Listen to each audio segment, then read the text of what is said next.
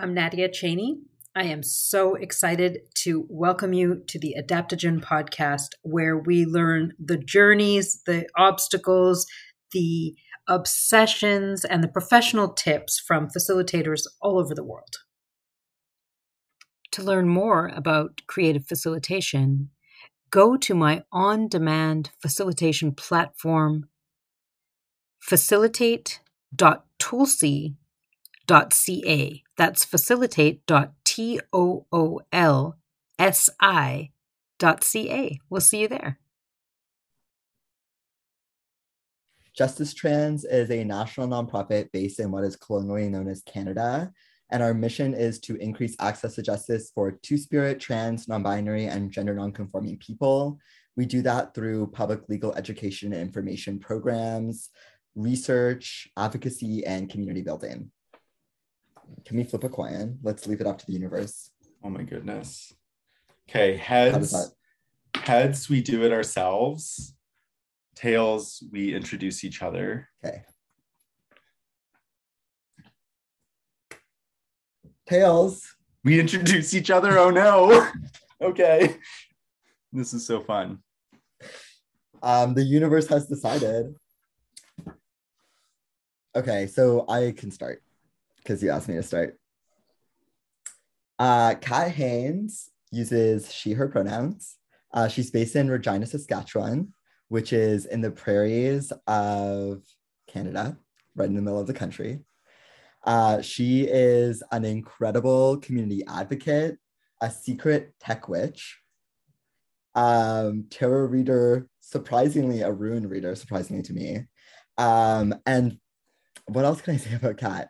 One of the most creative, passionate, caring people that I've ever worked with. I don't know if this is like a bio that you could actually use. It's perfect. Yeah, I'll leave it there. And I would like to introduce Tai, and she likes to use all pronouns. And Tai has a master's in geography and is a secret map nerd, secret population data nerd. And one time he came to Saskatoon and we got to meet. Saskatoon is a city near where I live. And we met up for a conference. And I had always assumed that Tai was tall, but it turns out that they're not. But actually, Tai is one of the most considerate and empathetic, probably the most considerate and empathetic manager and colleague that I've ever worked with. And I think when I reflect on the work that we've accomplished together and the relationships that we've built with one another and our team and our community, I'm just like so happy and so proud to know you. I have more to add. Kat also has her master's in women and gender studies from the University of Regina.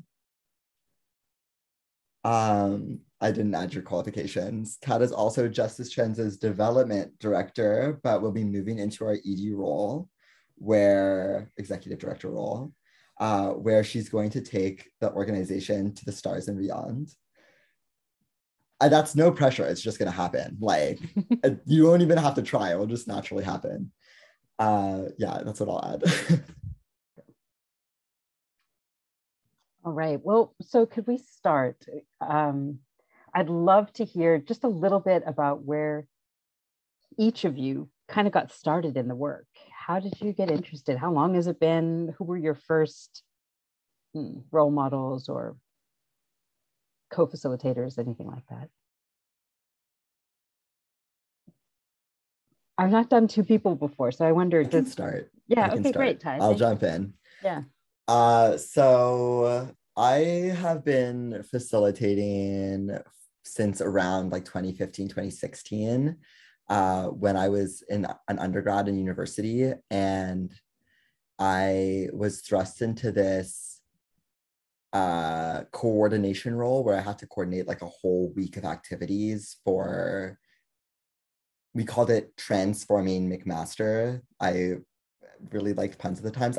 I still like puns. Anyways, it was a whole week of programming about trans stuff at the university that I was at, which is McMaster in Hamilton, Ontario. And I had to put together like a whole series of workshops, and never in my life had I really seriously put together any workshops. Inevitably, they all ran way too long. I think that was my initial major facilitation hurdle. But that's where I started. So I guess facilitating trans stuff has been where I started and where I still am. That's my origin story.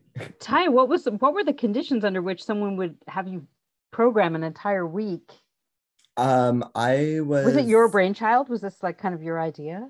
I was working at my university's Women and Gender Equity Center, and I was like the only trans person working there. So it actually fell on you to do it.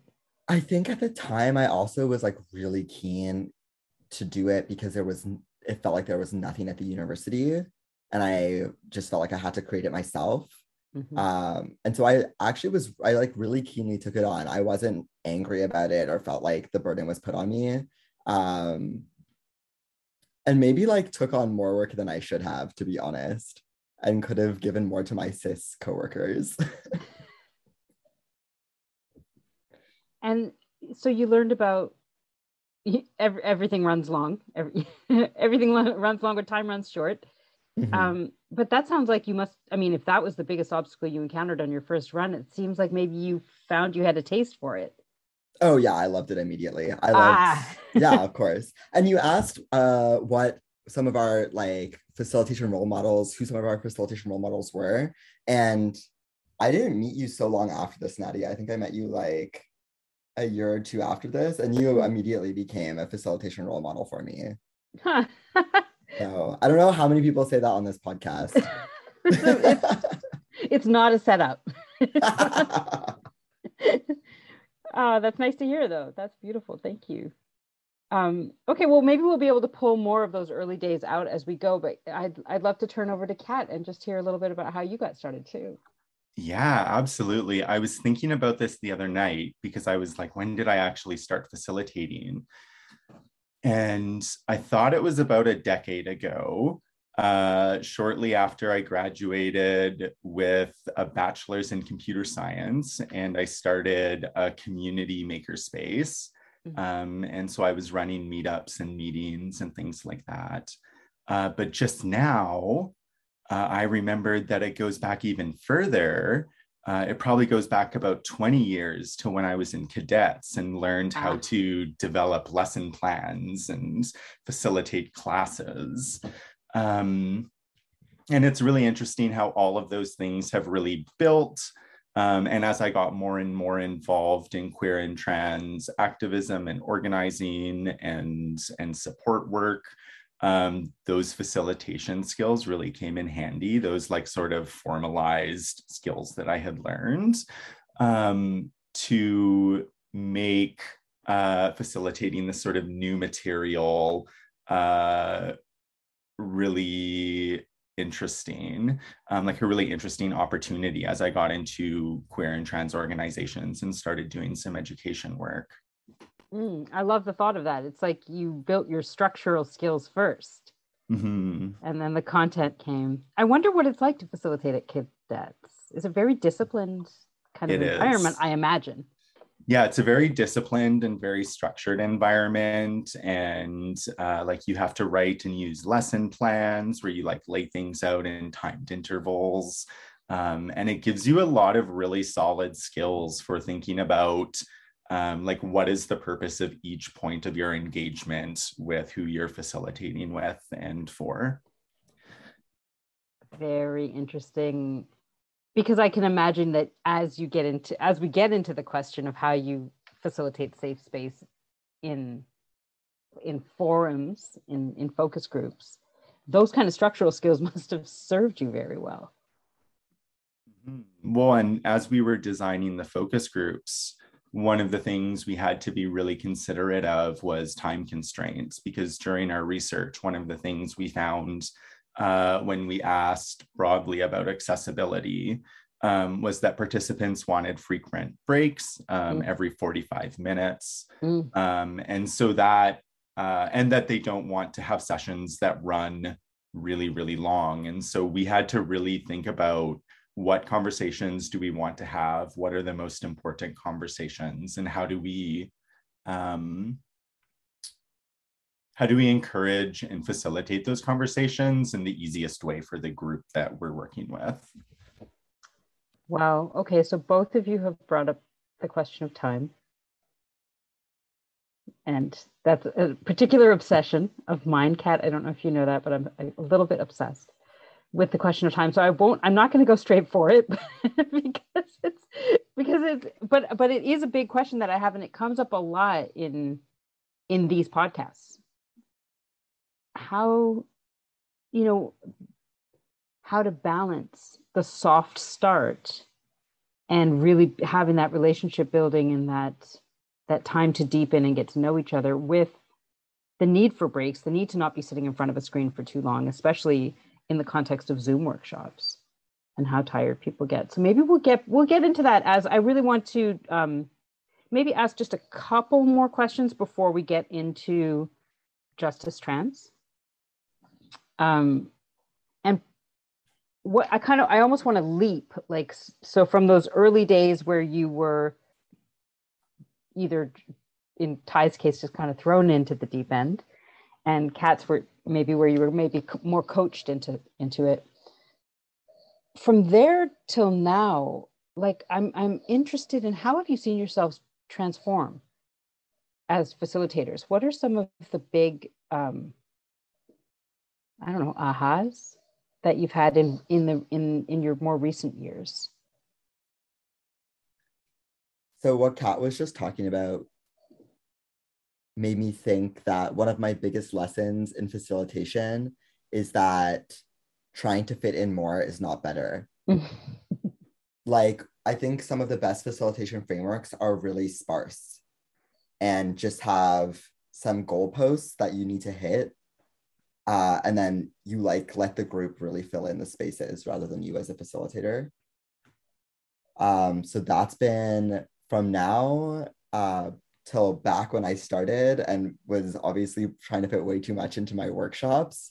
My big thing is really identifying what are the most important points and how do we hit them all. And that can take, Kat and I went through so many different rounds of interview and focus group guides, just like cutting them down.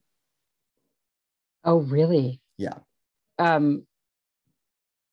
Cutting down the plan, cutting down the content, what you were hoping to get across? Cutting down the questions. Wow. Yeah, I'd say we probably started with like 20 to 30 questions and cut down to 10. Amazing. Or 8. I actually can't remember off the top of my head. But the less the better, I think. I think reflecting, especially on this most recent experience of research facilitation, and we did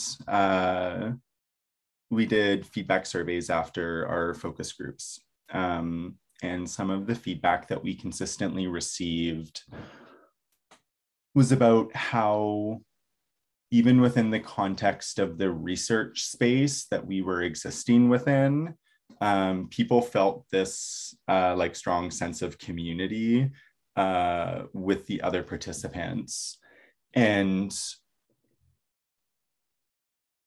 Tai and I have talked at great length about how we can ground our work in relationality.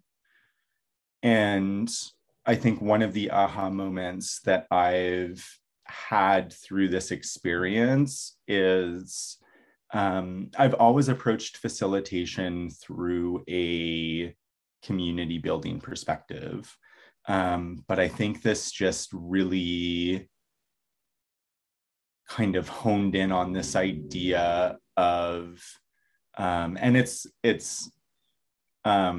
it's maybe an obvious idea that we are all in relation to each other in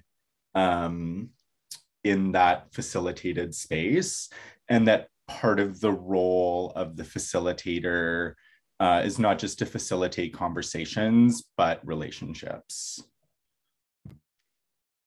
I don't know that it's obvious. I think I'd love to hear more about what that really means, and in terms of research. So it doesn't feel extractive. So they don't feel like objects. So it doesn't feel directional. I'd really like to hear how you approach that. I think that is definitely not a given. But I wish it was. I think there's a promise maybe in facilitation of that, but that it's not obvious in the design work. And I really hear that in what both of you are saying. The sparseness in a design, I think, it's a very courageous move. And you have to trust your material so much, and your participants. There has to be love in the room and that deep respect to be able to go there. So let's back up for the people listening, because now I'm just in pure curiosity mode. But we'll take the listeners into account and say, okay, so what was this project you were working on together?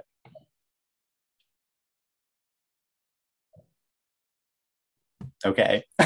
Okay.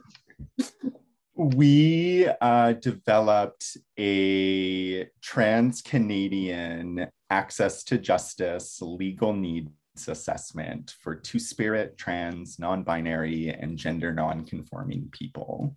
So what that means is we had a sort of two-phase research project or needs assessment or community consultation in which we first extended an invitation to fill out a survey about sort of demographic information, as well as experiences with 24 different categories of legal issues that we identified. We had about 700 responses to that survey. And from those 700 responses, we engaged in about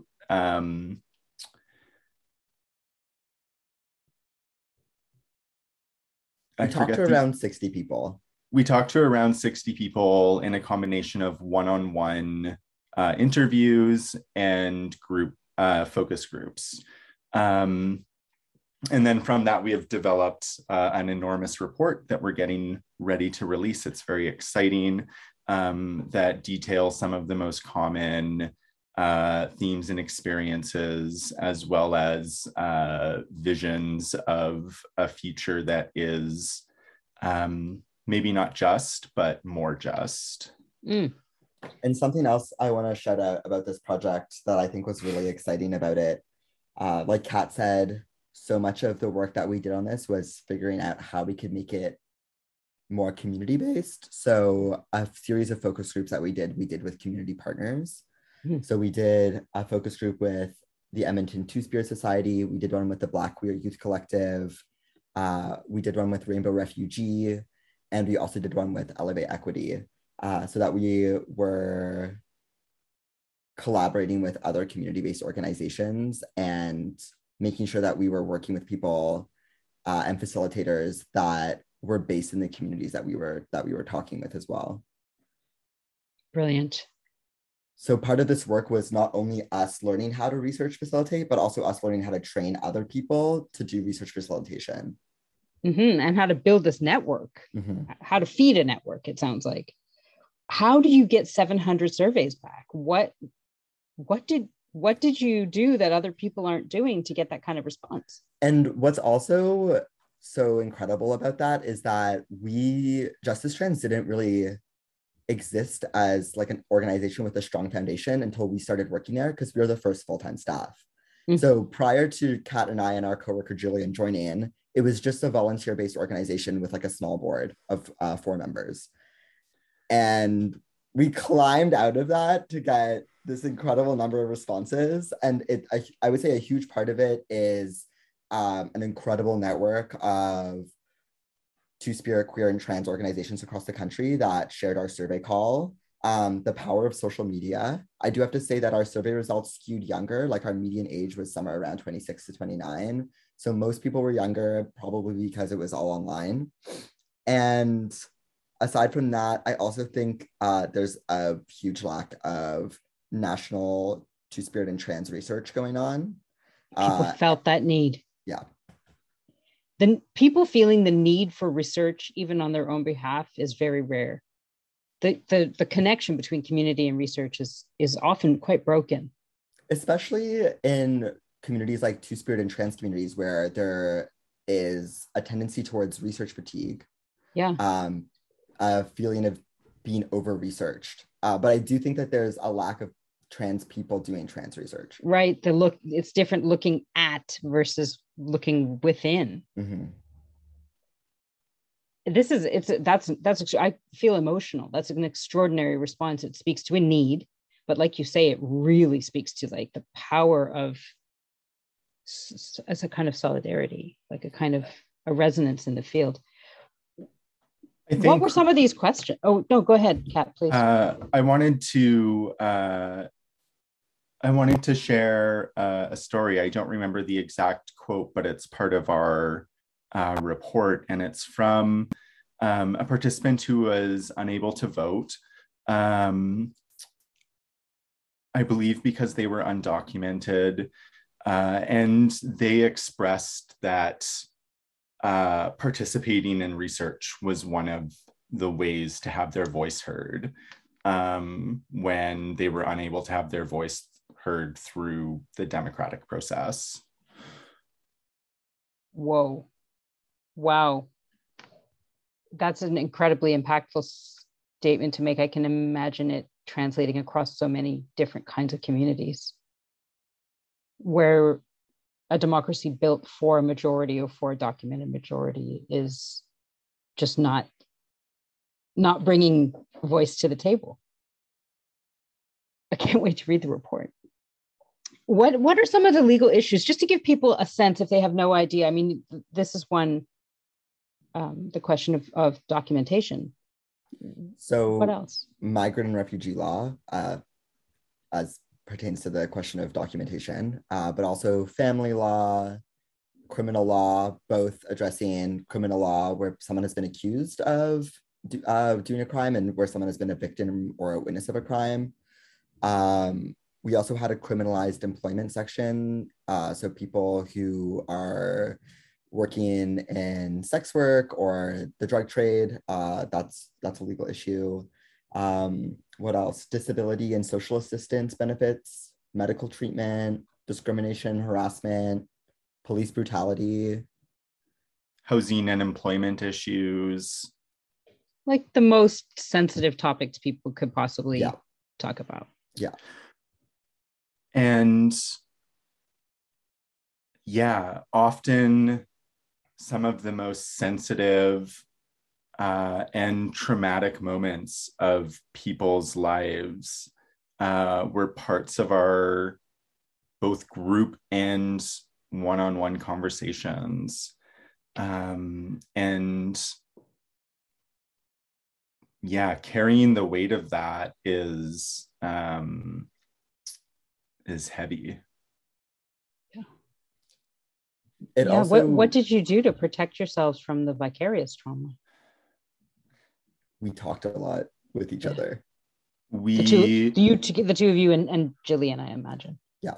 So we structured we very quickly learned that we should not engage in numerous interviews or an interview in a focus group on the same day. Nice. If possible. We learned that if possible, within 24 hours, we should debrief the conversation with somebody else.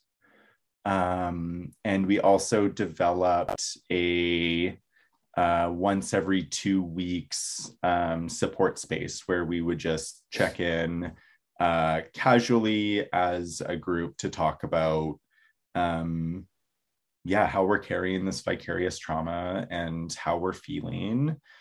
And also, I had to take a major step back from facilitation because I had taken on a lot of that vicarious trauma and just was having like a physiological reaction to preparing for interviews or focus groups. Oh, wow. And so then, and your team is so small, so that that must have been hard for you to take that step back. Yeah, really hard. But we had really good conversations about it because I think one of the things our team has done really well through this project and probably likely through engaging with a lot of this really hard material is just build a tremendous amount of trust to have these intense and hard conversations when they need to happen.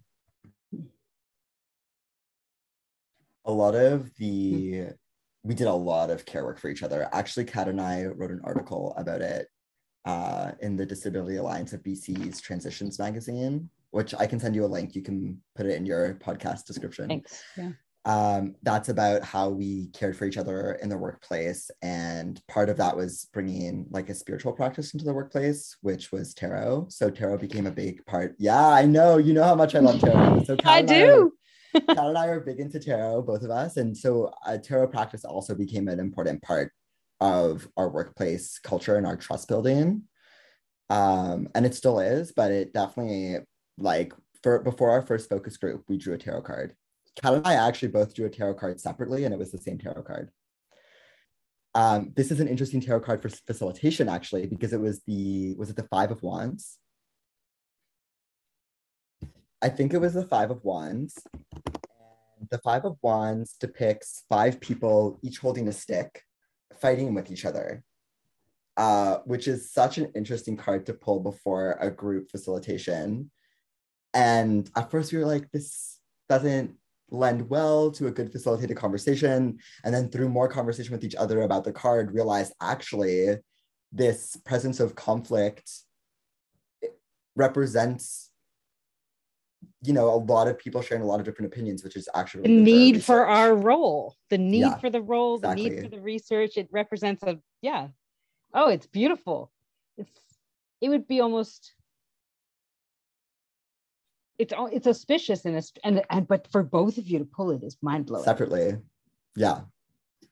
Okay, we're not going to take the hairpin turn that I'm, but I will ask that, that actually it's funny, the podcast, Yami's podcast that I posted today, we actually started by both of us drawing a card. Mm. And we both drew knights, but not the same knights. But that was interesting, I'm interested in going a little deeper, if you're willing, into what it means to bring spirituality into the workplace. Whether you brought that to the clients in any way, and also what did you have to negotiate in order to make that thrive in a professional environment? I'll get back to justice trans for sure, but I just love it's such an unusual thing. That's a hard question, actually. It's a hard question because it's a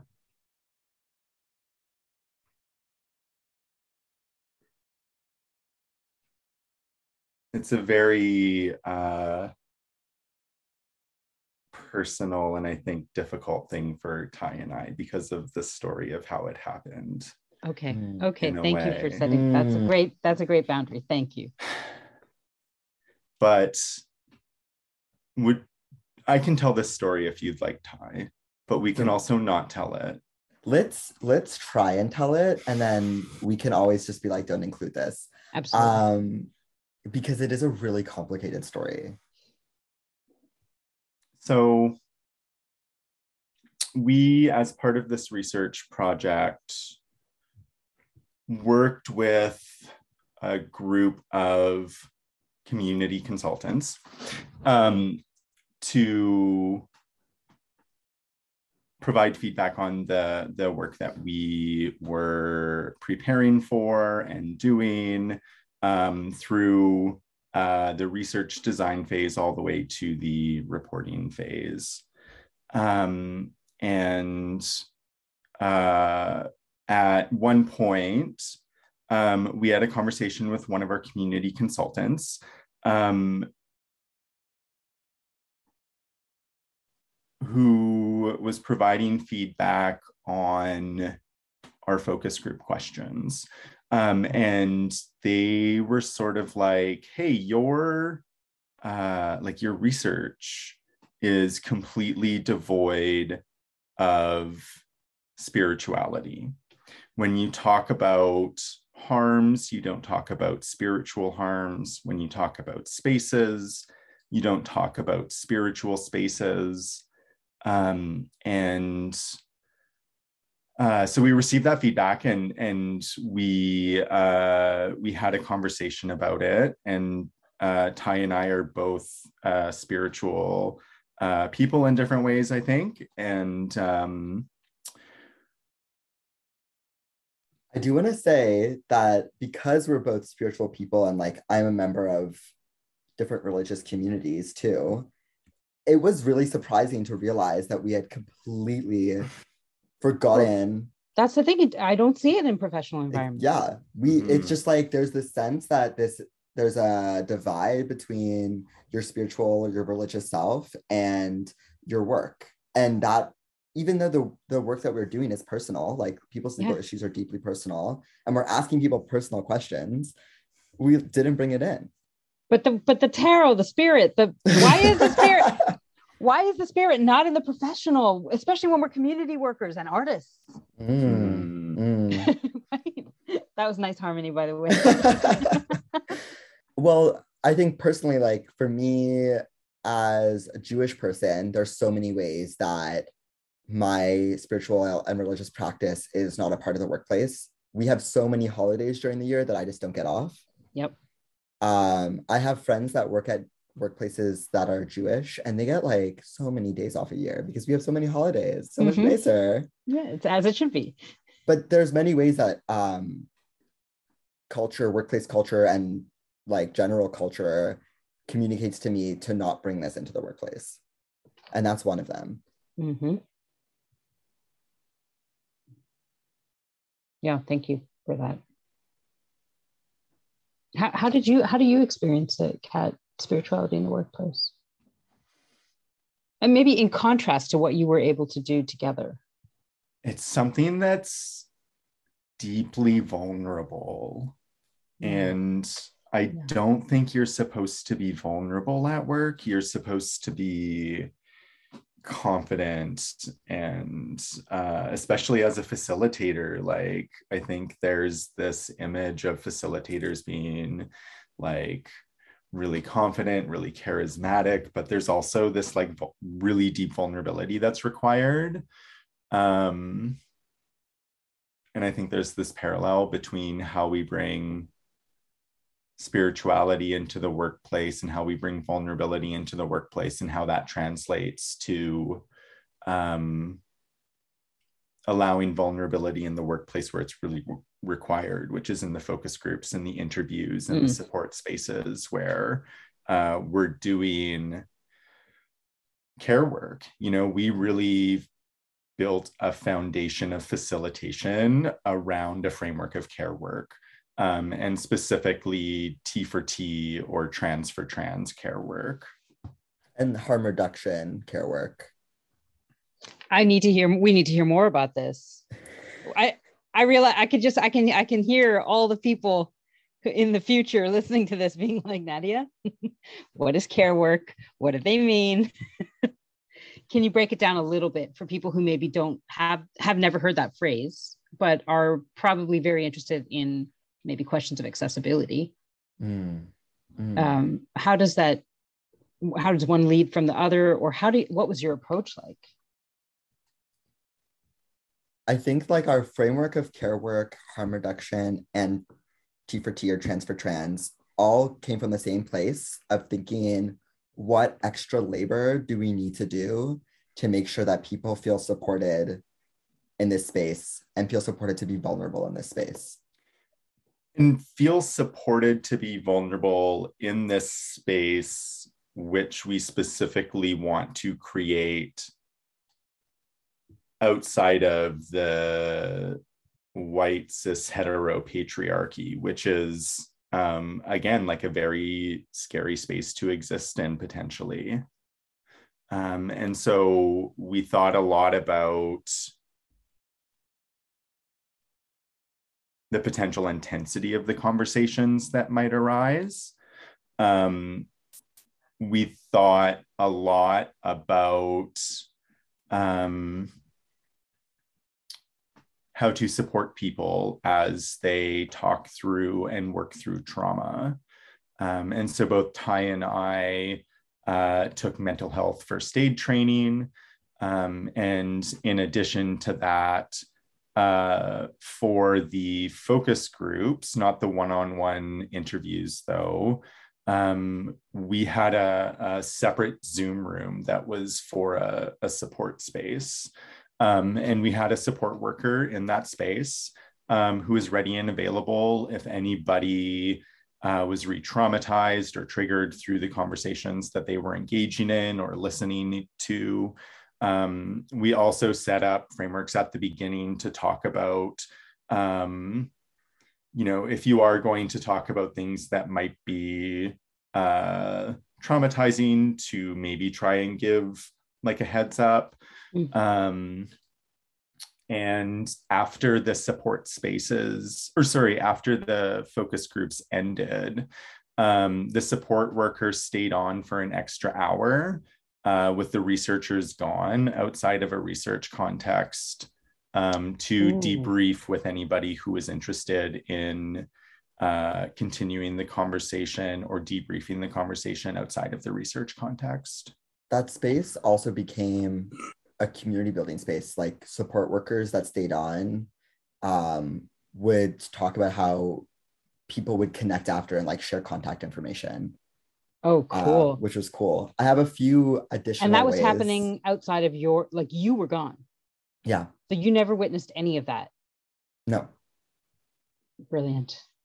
I have a few more things that I want to add to how we built care work, harm reduction, and transfer trends relationality into the ways that we facilitated. And this piece is like one of my favorite facilitation tidbits, I would say, which is to build the amount of risk taking that people need to do to answer a question in a group, and especially for a setting where people are going to talk about some of the most traumatizing experiences in their lives, which is, their legal issues.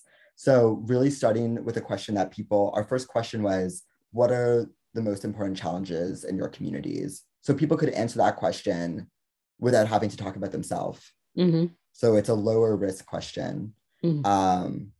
Our actual first question is like, what brought you here today? Which is nice. a nice, easy one to like ease people into the conversation.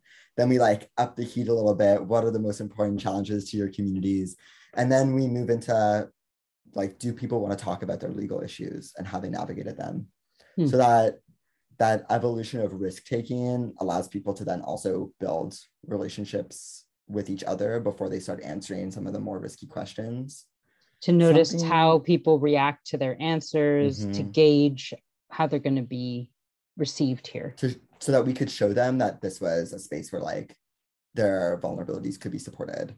The other thing is, and Kat and Jillian and I had long conversations about this, when we first started the focus groups, the way that it ran was that, Kat and I would be the facilitators, and we would ask a question, and then people would answer one by one, and we would respond. They would say, a participant would answer, we would respond to them, then another participant would answer, we would respond to them, and it wasn't a conversation, right? It was just it's like a hub, a wheel with a hub. Yeah. Exactly.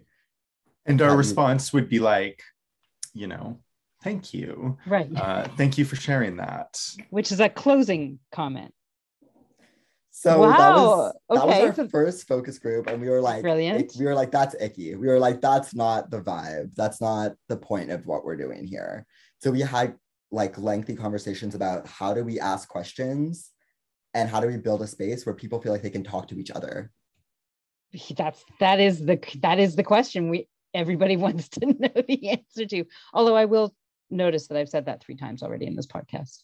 There's lots of questions people want the answer to. Yeah, that's right. And you have them.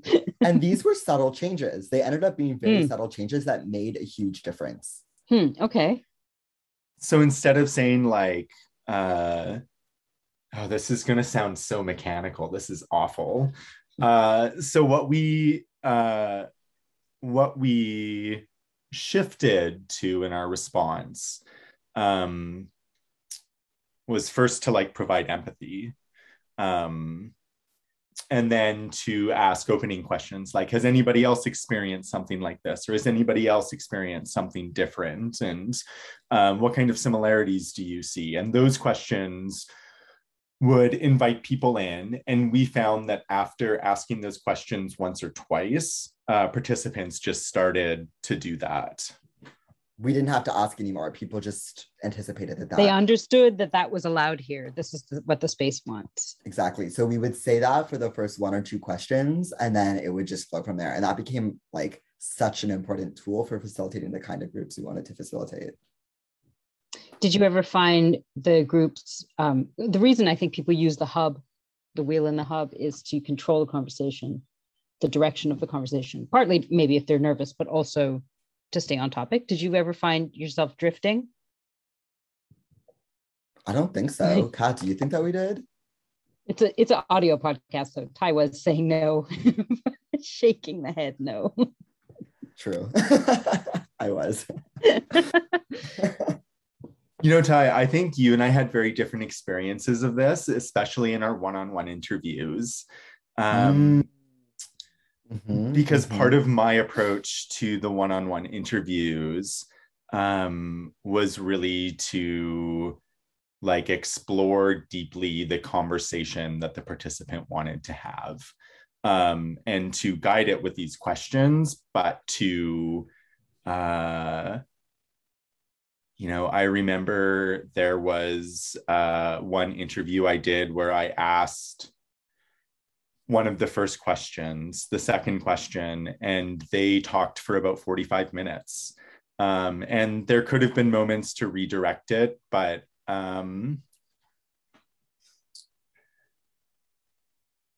as somebody who really grounds her facilitation in community work and care work, I think one of the things that happens or can happen in these facilitated spaces, I think, and we can talk about whether this is something that we want to redirect the energy of, but you know, with a lot of trans people, I think with a lot of people who are systemically marginalized, we don't have spaces to have these conversations. Communities can be sparse. These conversations are intense and difficult to have and facilitate beyond maybe like one-on-one contexts. And even then, most people don't have spaces in which they can express these truths and realities and experiences in their life. And so when, and I found this facilitating support groups too, when providing a space in which people, like a safe or safer space in which people can talk about intense experiences, they will often, some people will like deeply engage with that opportunity. And like really, really deeply engage with that opportunity. And I think in one-on-one interviews, the context can be different than in focus groups because we want to have considerations about how much space people are taking up. But it's challenging because when somebody is speaking about this really intense conversation, it feels not great to be like, okay, we need to stop and move on, or we need to redirect this, or thank you so much for sharing what you shared. I need to interrupt you because you are not stopping talking. So I think it shows. Did you find you had long interviews then? We had interviews that ranged from, I think, 45 minutes to about 2 hours. Okay. So you just wouldn't sometimes get all the way through the questions. Yeah, we would prioritize questions sometimes, and think about, like, based on the conversation that's happening, what are the most interesting, or where is the direction that the conversation is heading. My follow-up question, Kat, goes in two directions. One is about the data and whether you were thinking about, well, okay, this is what we're trying to learn, or if you were just like wide open and kept your scope open until afterwards. But then my other question is, with this technique of just letting people say what they need to say, didn't that burn you out eventually? Or is that part of how you had to back off a little bit? Yes, and yes, I think so. It's so generous. But it's so intense, or But can so be so intense. intense. Yeah. I would just say that's another way that this work is care work. So many people in interviews were like, this feels like therapy. Wow. My approach is different than Kat's. Okay. So I have done research interviews. I had done research interviews prior to this project, and I spent so long looking at those research interviews that I did for my master's, being like, I wish that I had asked these questions. I sat so long in that feeling. And so I brought that into the interviews and focus groups that I did. And I made sure to ask the burning questions that I knew I was going to have later. So I think that my framework was more like, I considered both, how do I make sure this is the conversation that this person wants to have, and also that we're getting the information that's helpful. So, and there's a tension between those things sometimes. And it was all about managing that tension. But I definitely did find ways to ask the questions that I wanted. And often people were like happy to talk about any aspect of the situation. Or people would just be like, I don't want to talk about that, which is also fine. But you mean when you say they were happy to talk about any aspect, meaning like, okay, they're going to open this scope and they would allow you to guide them through that territory? Yeah. So for example, if someone was talking about employment issues they were having, I would start to ask really specific questions about those employment issues to get like a better sense of what the story was, to make sure that I had like a linear understanding of the story that I could then write about. And they didn't mind clarifying? No. And there was even in context like that where people would be like, this feels like it's so nice to have this space to talk. And that's really good to know. Yeah, so I do think that it's possible to do both at once. And I think, but I'm curious because Kat and I disagree about this. And yes, it's wonderful. I'm like, oh, having two people on a podcast is exciting. I have a question for you, Tai, which is, how do you balance? Sometimes those like very specific questions to me almost feel extractive. And how do you balance that extractiveness, or maybe feeling of extractiveness? Like, how do you walk that line between that and like, this feels like therapy and it feels really good? Like, what do you do to make it the one experience and less so the other? That's such a good question. I mean, I really hope that I'm doing like the better experience, which is like, this feels like care work and therapy.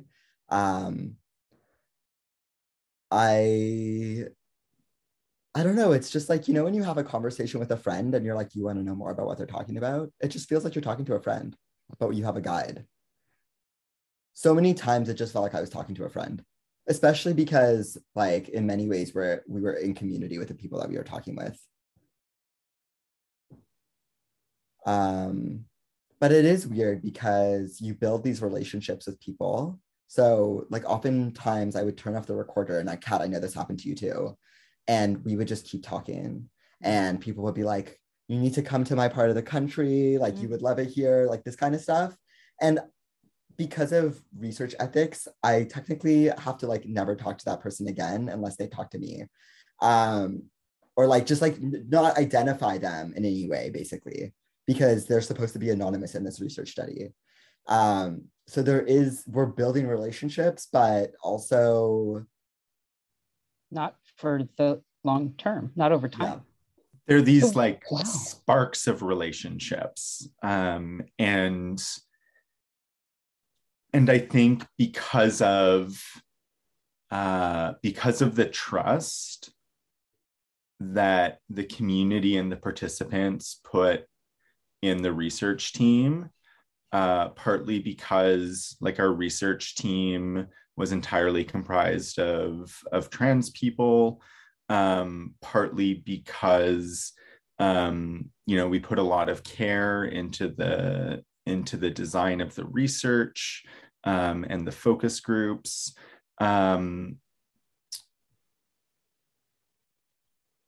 A lot of people had almost like, I don't know if you experienced this, Tai, but I experienced this with some participants where there was like almost immediate trust placed in me.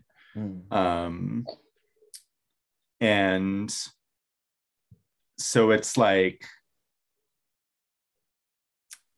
the relationship is so short, but it can be so intense because there's so much trust and openness in it.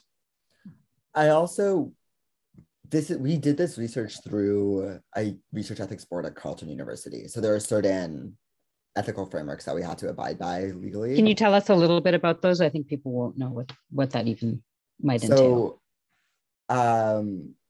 Certain participants have to sign a whole form with like very legal language in it that we had to go through with them before. The form outlined like the details of the research, their rights as a participant, which included like their ability to now my head is like, what is this word? Not answer questions, withdraw from the study at any point in time. Yeah.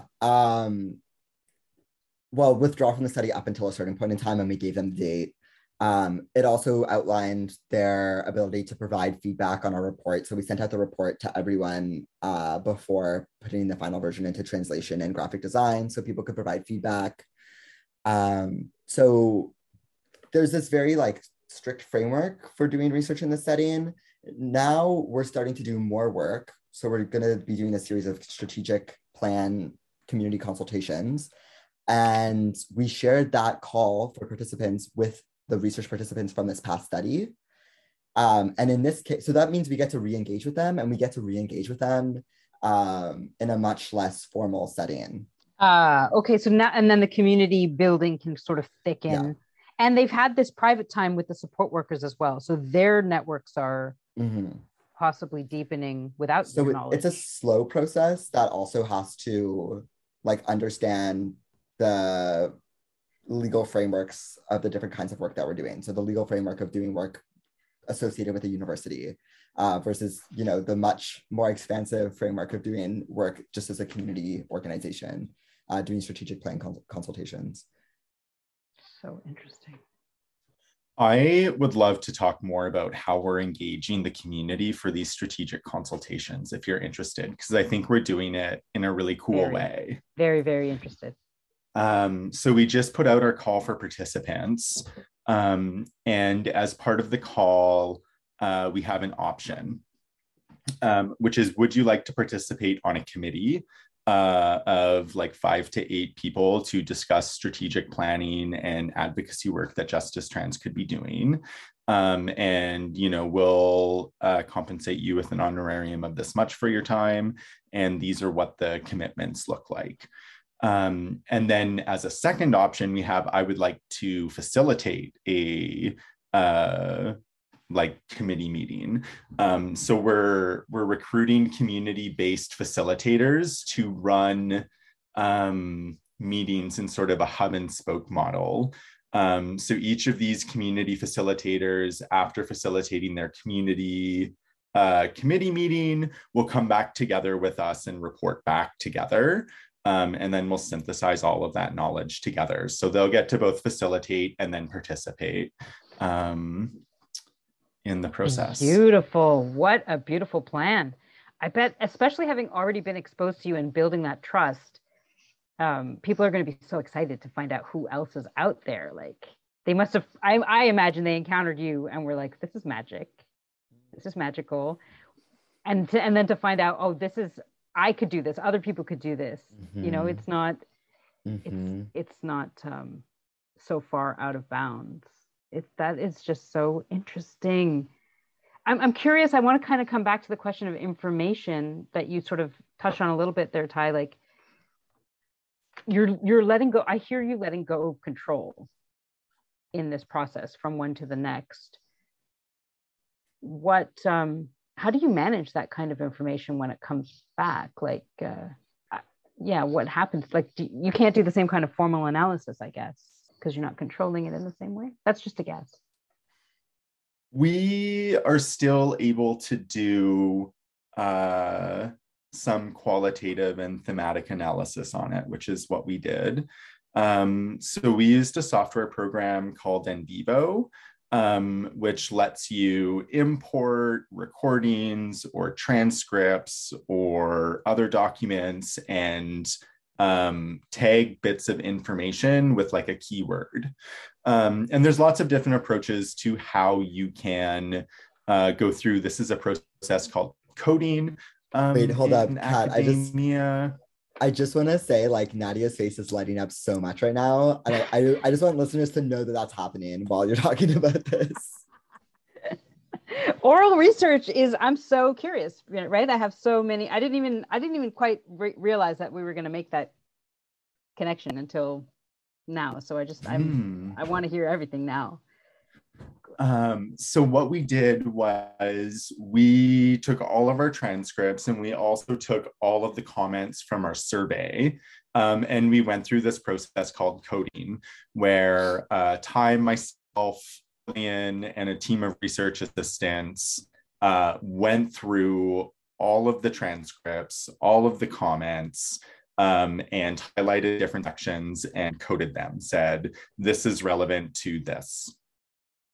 There are different approaches to how you can code a transcript or piece of information. We used a process called open coding, which goes back to the letting go of control of the process, where we allowed our research team to sort of create and use any code that they felt was appropriate. And codes get reused. And you can see summaries of which codes are the most common, which ones are the least common. And then you can go that's through... a meta level of your whole research, what the researchers saw as relevant. Wow. And I assume those are also trans community members, the research assistants. Yes. Oh, that's really great to get that lens. So then we can identify what sort of the most common themes are across conversations. And for example, one of the most common themes that showed up was harassment and discrimination. And under that, we broke it down into like transphobia, which is like discrimination against trans people. We broke it down into like transmisogyny, which is discrimination specifically against trans women and some non-binary people. And we broke it down into like racism and homophobia and fat phobia and ableism and classism. And then we're able to go, when we're writing a report, the interesting part from this is not to say 37 participants talked about harassment and discrimination, but to say like participants consistently talked about harassment and discrimination. And then we can look at that tag and we can see all of the quotes of participants talking about harassment and discrimination and find narratives that we can share that really emphasize the experiences of the participants. And also identify common experiences because they're all like put together in that way. Nadia, I'm wondering, were you asking about how we're letting go of control specifically in this strategic planning process though? Yeah, when you're letting others facilitate Mm-hmm. You don't know what's going to happen. You really don't know what's going to happen. We've done that already. We did that with the groups that we facilitated with those community organizations. So, okay. yeah, like Edmonton Two-Spirit Society, Black Queer Youth Collective, Rainbow Refugee, and they Elevate facilitated Equity. their own groups. We were just there to record the conversation, but they facilitated it. Oh, wow. So we already have a framework for doing that. And it's so cool to see how different people facilitate things. Yeah. And the thing is, like, I would be at the groups, and if they weren't asking questions that I wanted them to ask, I would just ask the question. Okay. And right. So that protects the data collection aspect of it. And you found that the care work, the depth, that community relationality that you're talking about, that was consistent even with other facilitators. Did you have like a deep training process? No, we just like know that the people that are doing this work care about the people they're doing the work with. Like all of these are community-based organizations. That's an incredible leap of faith.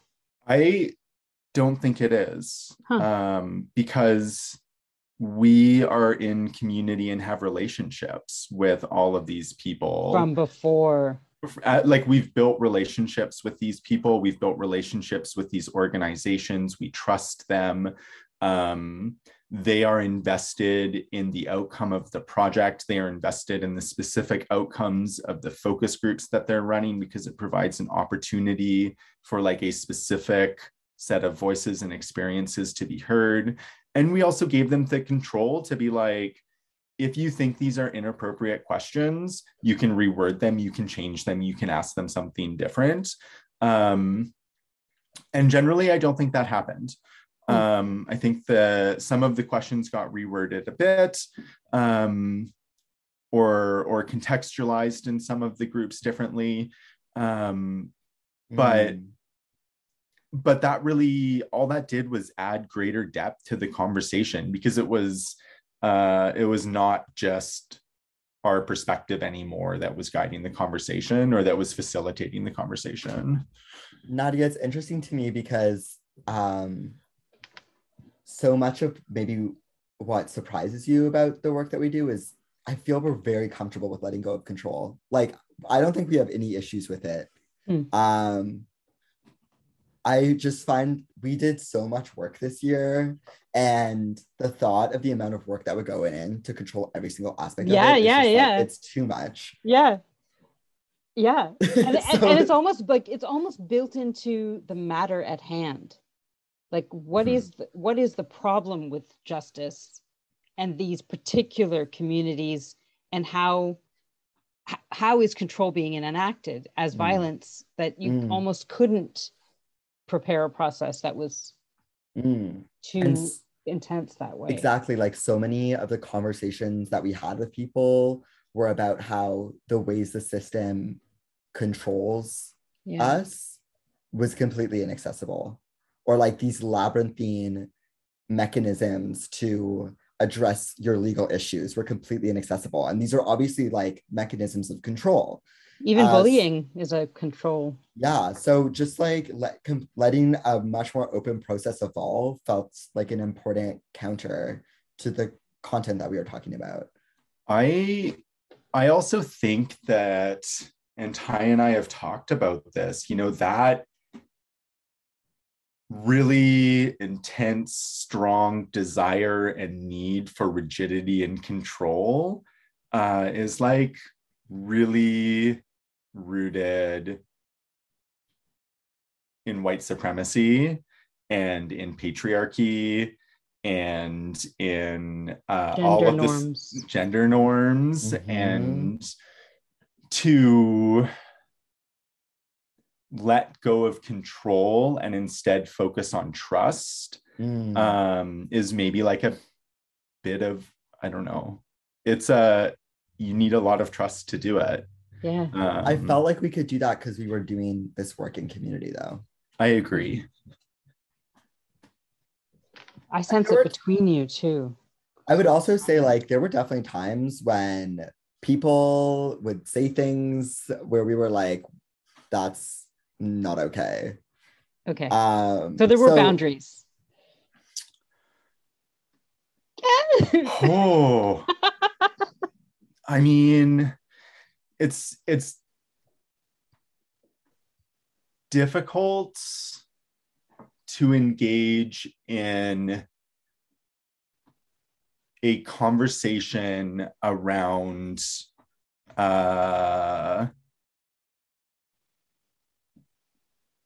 problematic, is that the word I want to use? I mean, it was definitely problematic. Language, in particular language, I think, and like deeply held beliefs. And as a researcher, as a research facilitator, it is not really, it doesn't feel appropriate to ask intimate questions for research and then like comment on how and then say you're not, you can't say that here. Yeah.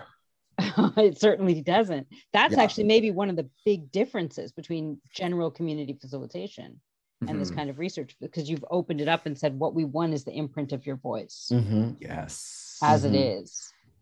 And that's another way that you have to let go of control. Like you don't get to set the tone or content of the conversation. You just get to ask the questions and like allow things to emerge, like the Five of Wands. There it is. Can I tell you a thing I'm really interested in, Tai, that we weren't able to do as researchers? Yeah. I'm really interested in how sharing our experiences could have shifted the conversations. If we could have opened up about our experiences that were shared or similar, rather than, and I'm bringing this up because I feel like sometimes there was this expectation that we were there to ask questions and guide the conversation and fairly passively observe.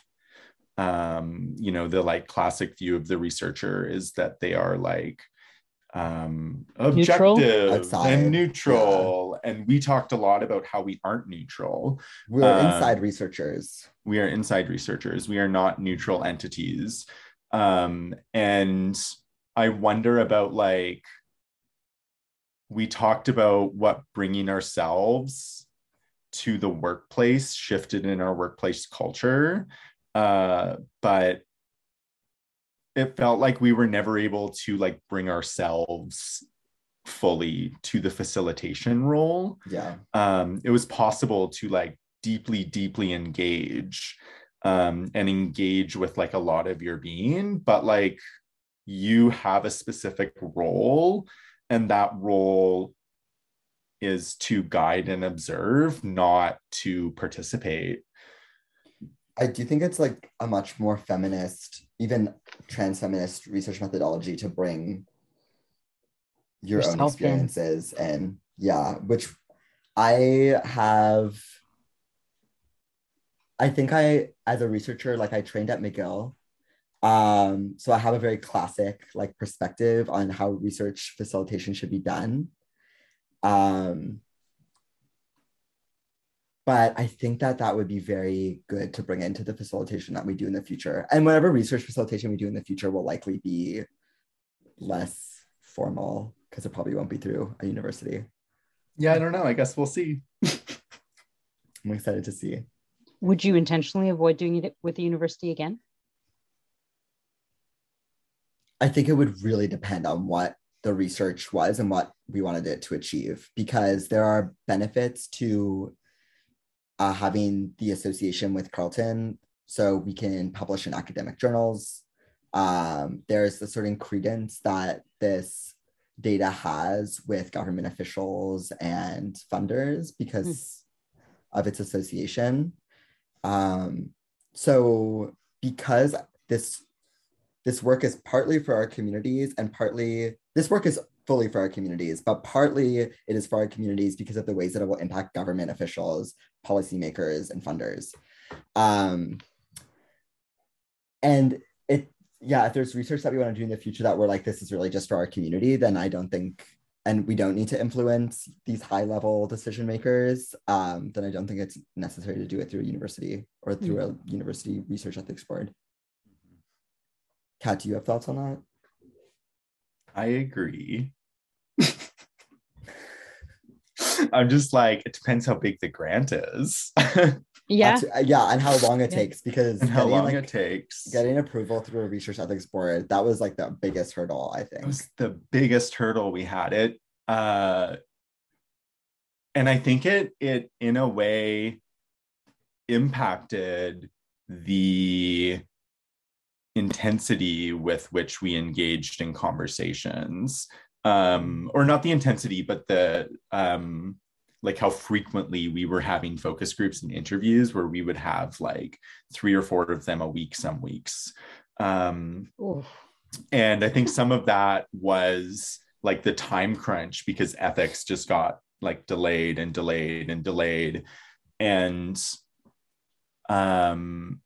this is one of the challenges with academic ethics, I think, is that there's this real desire to police insider research and community-based research. And we experienced like a lot of questions about safety, if I recall. And our colleagues who were also doing a research project at the same time at an organization called Transask in Saskatchewan, which is a province in Canada, also encountered just a like tremendous amount of delays because of the ethics process. And it's this like intense bureaucratic process in which you have to fully design your project and talk about all of the minutiae of how you're going to collect and look at and store data or information or transcripts. Yeah, that was finally how we decided there was no way the time zone could go near a university, because we didn't know the answers to those questions and didn't want to. Yeah, and you wanted, it really does not lend itself towards an emergent research process, which I know was definitely like your goal with time zone. And maybe now that you've had your time with the ethics board, maybe now you have questions that you need to put into an emergent framework. Well, I think like the strategic consultations need to be an emergent framework. But this was like a very serious legal needs assessment. Absolutely. So and I really hear what you're saying in terms of changing policy to be able to go back and say, no, we did cross all those T's. Yeah, like because we, especially as like trans people, need to make sure that we're presenting ourselves in a way that people think, that they can't question it.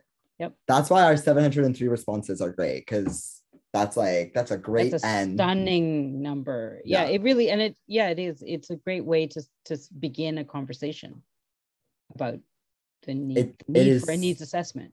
It is so interesting how people's opinions about our organization change immensely once they hear that number. Yeah. Like what a gift. Now that brings me back to the spiritual question. It really does. Like, what a gift. There's no way to have predicted, or, at any given time, any organization has no time to send out a survey. At any given, like this moment, that moment, this person, that ED, all these things come into play and they fit together perfectly. And the delay with the ethics board before you set the survey, all these things somehow must have some kind of divine coordination has to happen. It was really beautiful. And I think a lot of it was, so in addition to tarot, I also read runes. And there's a rune that represents harvest. And what it represents is just reward for right work. You till the fields, you take care of the fields, You hope there's no hail. You prepare for when there is. There's inevitably hail. And at the end of the season, you harvest Party. and have a bounty. Amazing. And you pulled that rune. No, it's just a rune that It's I think just a about rune. a It's lot. just a known. Okay, thank you. Kat, this is completely like new information to me. How have you not shared this before? Unbelievable. And we spend what you would call embarrassing amount of time on Zoom together every week. Yeah, I'm a mystery. Yes, I get that. I get that from this first encounter. This is extraordinary. What you've done here is game changing. I'm sure, and I hope earth shaping. So Terra reforming. I really do hope so. It's interesting you say that, Nadia, because as an organization, our definition of justice is the ability to create the worlds we want to live in, that's literally earth shaping. Yeah. Mm-hmm. Yeah, I feel it very strongly. I find this conversation extremely moving. Like I just feel like it's obvious that you dug very deep to make this happen. And I can only imagine the personal cost you both must have, I don't want to say paid, but undertaken to make it happen. We've learned a lot from it. Part of what's come out of the intensity of the project and the work that we did last year was an organizational policy that we're piloting right now that lets us work 80 to 100% of our hours and still receive full pay. Just as both like an acknowledgement that people don't work 8 hours solid a day. And if you do, you have like zero capacity to take on new work when it comes in.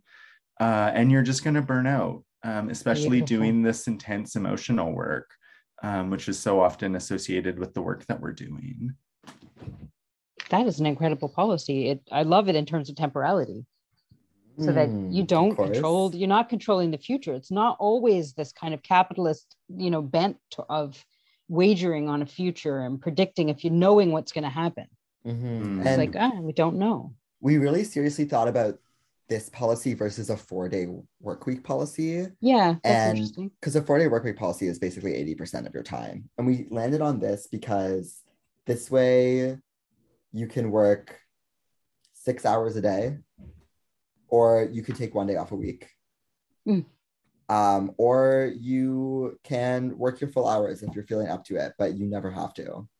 Mm-hmm. Yeah, because sometimes you need to. And then it also, you don't have the feeling of scarcity when you have worked your full hours. It's like, it's in this, I belong to this range. It's not like I'm now in overtime. I think psychologically that. And another way as like an organization to let go of control. Yeah.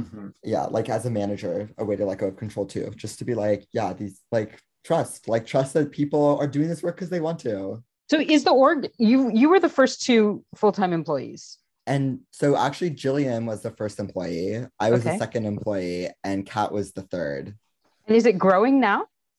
No, we are you are the 3. Okay. We are intentionally keeping it small for sustainability's sake and like understanding that trust takes a long time to build. But there are big organizational changes coming. Jillian and I are both going to law school. Yes, this is my news for you, Nadia. Whoa. Kat is going to take, so we can talk more about that another time. But Kat is going to take over the executive director role for me. Wow. And she's going to do like such an incredible job. I'm so excited.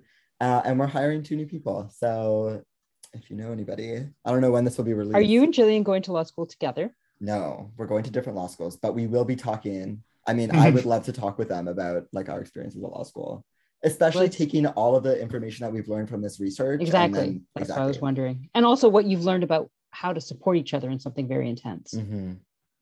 I'm curious about that. We kind of left it behind a little while ago, but I'd love to just pick it up as we maybe, I don't know, I don't want to wear you down. I could just ask questions. This is an incredible interview.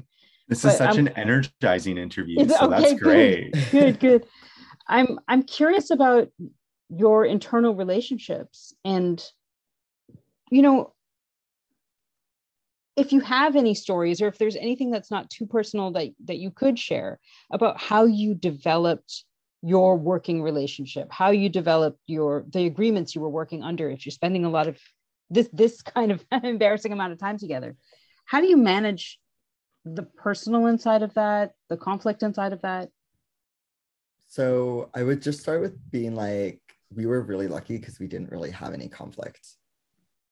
We've had conflict. Here's one now. Internal conflict. No, we've had conflict. We've had like differences of opinion. We've like talked things out. Okay, so we will disagree with each other, but it's never like a full-blown conflict. Why not? Maybe because I squash all dissent. You squash all dissent. I just so the no, I definitely impossible to believe that. Don't do that. I don't do that. We're a really collaborative workplace, so there's always like the opportunity for people to share that their opinion is different. And the reason I say we haven't had conflict, Kat, is because I've just heard other EDs at other organizations talk about conflict that's impossible to resolve. Intractable. Yeah, just that lasts for months. That sounds like so draining, and we were lucky that nothing like that happened, but we did have a healthy amount of conflict. I think I think a big part of it is how we work together as a remote team. All of us are in different locations across Canada, and we just work from home. And I think there's a lot of opportunity in remote work to be very remote. And we work really hard to, or at least I think I have worked really hard. I think we all have, to build trust and intimacy and vulnerability through the shared experience of working at Justice Trans and working through this intense period of work and working through this intense kind of work. Which like, maybe that's not true, because that kind of work can also just like drive conflict. Absolutely. But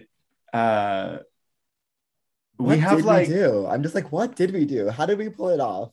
We did, we have like little daily rituals. Like we have a check-in every day where we just like have coffee, check in with each other, talk about any work items that need to be talked about, and talk about dogs when they show up. There was a cat on the camera this morning. It was lovely. And it's, you know, it goes back to that like letting go of control, I think, a little bit, because that kind of meeting could really easily be seen as like organizational waste of time. That's like 3 people for 15 to up to an hour if we have a lot to talk about, or if it's like a Friday and we're just chit-chatting, which sometimes happens. But it's allowed us to like really get to know each other in this like way that you would in an office, and build some of that trust and build some of that intimacy. And I would also say we were the first full-time staff at the org. And so we got to set the organization's values early on in the process.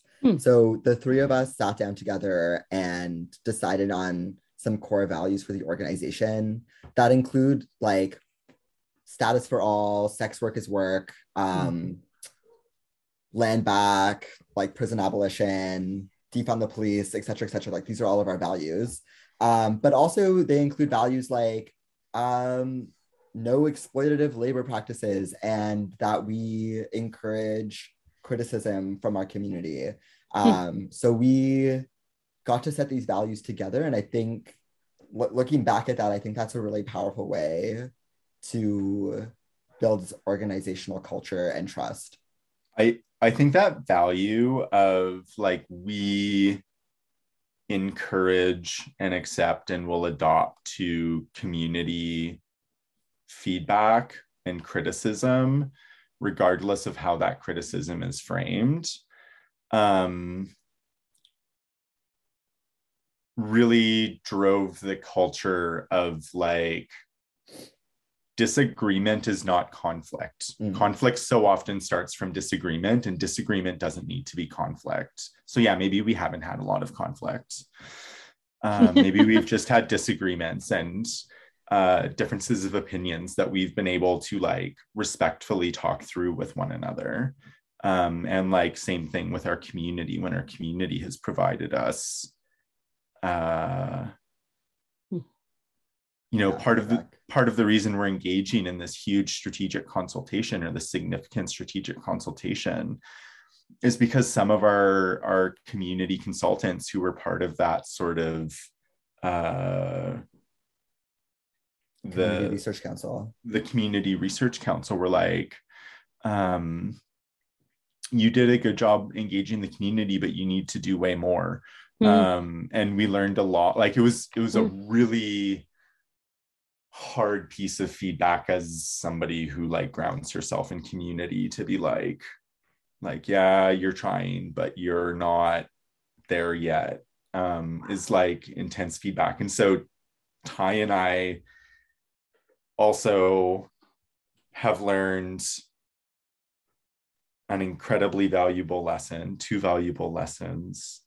The first is sitting with silence, and not being afraid of silence in focus groups and interviews, and with one another.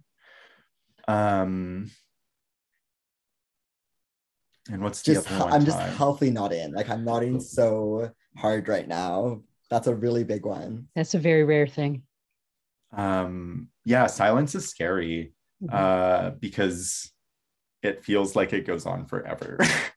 And sometimes in our focus groups, like we would ask a question and we would just sit there and wait for someone to respond. And people would be like, this is awkward. And we'd just be like, we just nod and still wait. And then it wasn't awkward anymore. And it's deep. It's just deepening and deepening and deepening. When the thing that gets said isn't to fill the space, it's bringing out the space. Exactly. Kat, what was the second one? I forgot it, but then I remembered it. It was just to sit with things. We, as soon as Tai and I are having a conversation, not as soon as, but like we get to a point in a conversation, whether it's about critical feedback, whether it's about something we're having differing opinions about, whether it's something else, it's like, let's just like sit on this. Absolutely everything pretty much that we can do can wait one day for us to just sit and reflect a bit. And like, that's world changing right there. Reflection can be part of the labor of work, of your employment, I think. Like if you take time as part of your work to reflect on it so that you're not doing it outside of work, that's really powerful. I think it's a big shift in how we approach work, is like you're allowed to rest and reflect sometimes and think about these big questions and big challenges. Wow, you'll have that with you forever. I wonder if you'll ever be able to work without it now that you've had it. I'm ruined. Or saved, or it's hard to say. Changed though, I can imagine. Wow. I mean, I'm so excited. This is it's so incredible what you've been able to do here. I'm feeling emotional because we're thinking about workplace transitions, and like it's so nice to talk about this past year, and just the way that you've distilled our lessons just now, Kat, is so, thank you for doing that. I feel like I can like really hold on to them now.